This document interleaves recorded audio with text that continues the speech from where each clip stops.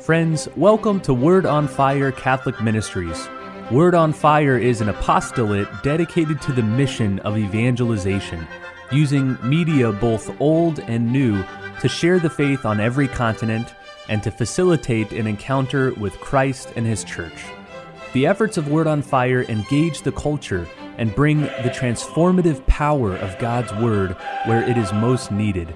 Today, we invite you to join Bishop Robert Barron as he preaches the gospel and shares the warmth and light of Christ with each one of us. Peace be with you. Friends, the readings for today are really magnificent, and they are all about something central to the spiritual life, namely fear. Now, what do I mean? Well, years ago, I was on a retreat, and the retreat director said there are two basic questions always to ask. First, what do you want? Deep down, what do you want? Secondly, what are you afraid of? Deep down. So we want all kinds of things, but what is it that finally and ultimately you want? That's a really clarifying question. Can I propose it now to everyone listening? What are you looking for? You know, when a young kid would come to a Benedictine monastery, still true to this day in a more formal way, but they'd be asked, what do you seek? What do you want here? But the second great clarifying question is, what are you afraid of? So again, we're afraid of all sorts of things. But deep down, ultimately, what are you afraid of? In a way, answering those two questions will tell you everything you need to know about yourself, spiritually speaking. So with that in mind, let's look at reading number 1, which is from the great prophet Jeremiah. Is there anybody in the Old Testament more fascinating than Jeremiah, who was given this kind of awful assignment? He's called to be a prophet, and the message he has for Israel is this terrible message. And the Lord tells him, and it turns out to be true, no one's going to listen to you, and they're all going to end up hating you. Well, that's exactly what happened with Jeremiah. So listen to him now. We hear him speaking. I hear the whisperings of many. Terror on every side. Denounce. Let us denounce him. All those who are my friends are on the watch for any misstep of mine. Well, here's the prophet in the midst of his fear and despair. I was called to deliver this message. I've done so. And what's the result? Everybody hates me. Terror on every side. Everybody's denouncing me. Well, a lot of us experience life this way, don't we? There are times when it feels like everything's going wrong. All of our fears are being realized. All of our best efforts have met with failure. But now listen to him as he continues. But the Lord is with me like a mighty champion. My persecutors will stumble. They will not triumph. In the midst of his fears, and they are profound, he experiences a deeper peace. Yes, terror on every side. Every human being is against me. But in the midst of it, I experience this great peace because God is my champion. Notice, please, God being his champion does not mean that the fears go away. Oh, because since God's on my side, I won't have any fear. No one's going to denounce me. I'm going to be a total worldly success. No. Jeremiah was a failure his whole life long, and he died a failure. He died with people denouncing him on every side. Yet in the midst of it, despite all that, he felt the peace that comes from knowing that God is his champion. Think of Teresa of Avila's famous image of the interior castle. Well, the very existence of a castle presupposes trouble. You wouldn't build a fortified castle unless there were enemies out to get you, unless you were surrounded on every side by danger.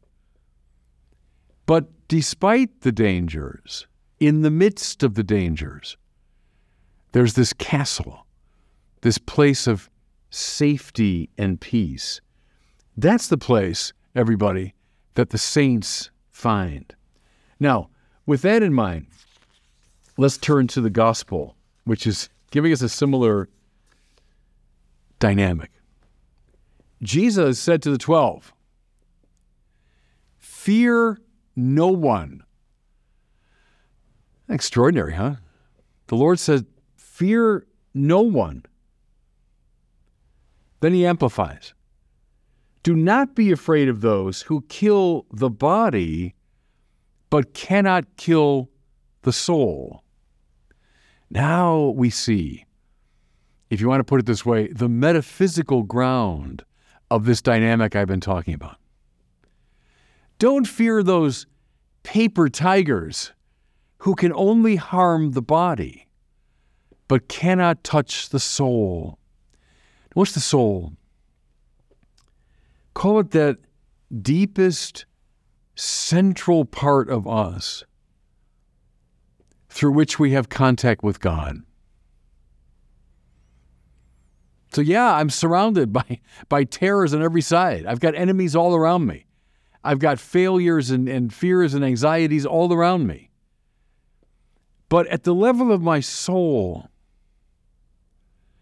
I am connected to that power which is here and now creating the universe.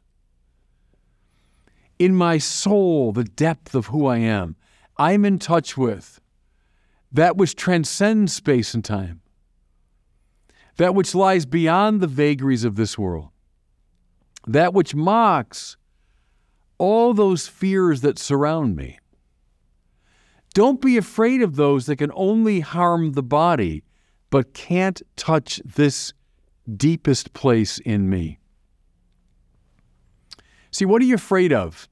Oh, I'm afraid of all these enemies around me. I'm afraid of being a failure. I'm afraid of not realizing my dreams. I'm afraid of what they're all going to say and think about me. Paper tigers.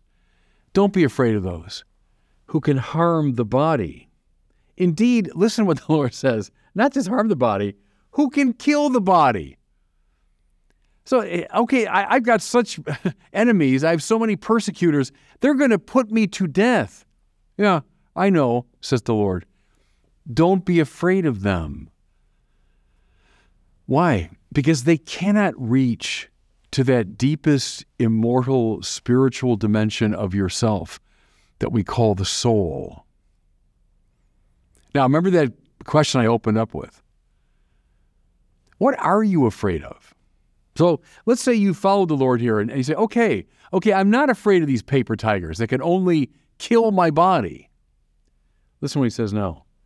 Rather, be afraid of the one who can destroy both soul and body in Gehenna. Okay, now we're getting to really serious business. Don't be afraid of those on the outside. Terror on every side. Yeah, I know. All they can do is harm your body. But do indeed be afraid of the one who can kill both body and soul. In other words, have in you the fear of the Lord. See, because your soul, through resistance to God, can lose the contact with God. That's its natural space, of course. The soul naturally is attuned to God. But through that sin that we call mortal sin, a killing sin, it can divorce itself from God. So be afraid of that one. Be afraid of the God who can kill both body and soul. Do you see how what's at stake here, everybody, is a kind of prioritizing of our fears? What's most fearsome to you? Oh, all these things out in the world that can harm me. That's nothing. Compared to your relationship with God. If the soul has died, see, through sin and through neglect of God and through hatred of God, if the soul has died, then you are really in trouble. Don't worry about the paper tigers who can just harm your body. Now, there's the principle. I'm going to give you just a couple of examples because where do you see this? You see this dynamic in the saints. Think of young Karol Wojtyła, the kid that grew up to be St. Pope John Paul II. He experienced the worst of the world. As a young kid, the Nazis invade his home country, indeed his home city, put to death, thousands of people, killed off the intelligentsia of Poland, forced him and his seminary classmates underground. The Auschwitz was just a few miles from where John Paul II was going to school. Then they were succeeded by the communists, who were maybe slight improvement, but not that much over the Nazis. Another oppressive regime. Here's someone who experienced the worst of humanity. Talk about forces that were able to harm the body, to kill the body. Yes, indeed, he knew all about it. But yet when he becomes Pope, what does he say? Be not afraid. He's echoing Jesus in this gospel, who says, fear nobody. He saw the worst of humanity. Never accused John Paul II of being naive about human wickedness. No. He saw it up close. But yet he knew about this peace that abides at the level of the soul. And that's where he lived. Think of that wonderful saint from the Cristero period in Mexico, when there was such a brutal persecution of the church. But little Jose Sanchez del Rio, 14 years old. I often tell his story when I'm doing the confirmation masses, because the kids here are like the 14, 15, same age. Here's Jose Sanchez del Rio, captured by the enemies of the church, and offered every opportunity. Hey, we'll make you famous. We'll make you rich if you just, cave in. That would have been a great propaganda coup for them. But this young kid, he wasn't afraid of them. They tortured him. They badgered him. They tortured him psychologically and physically. He wasn't afraid of them. And finally, they killed him. But he wasn't afraid of those who can just kill the body. Rather, he had the fear of the Lord. He was more afraid of the one who can kill both body and soul. In other words, he maintained his connection to God. That's what makes him a saint. One more example. I was just thinking about him because as I record these words, we had his feast day a little while ago.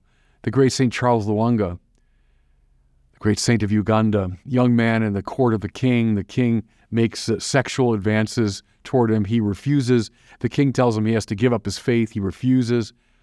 And Charles Lwanga, all of 25 years old, is burned alive in a place called Namugongo. That's now where 1 million Catholics descend every year on his feast day to honor him. Was he afraid of those who could harm the body? Even kill the body? He wasn't afraid of them. He was more afraid of the one who could kill both body and soul. In other words, he maintained his connection to God. I love the detail that as he died, he's being burned alive. As he died, the only thing people heard him say was a long sigh, "Oh God." In other words, he maintained his connection at the level of the soul with God, despite the worst persecution of the world. Terror on every side, you bet, from Jeremiah to Charles Lwanga to John Paul II. But what are you afraid of? Finally, what are you afraid of? Those that can harm the body? Or do you have the fear of the Lord? Do you maintain a contact with the Lord at the level of your soul? Finally, everybody, that's all that matters. And God bless you. Thank you for listening to this week's homily from Bishop Robert Barron. For more resources from Bishop Barron, please visit wordonfire.org.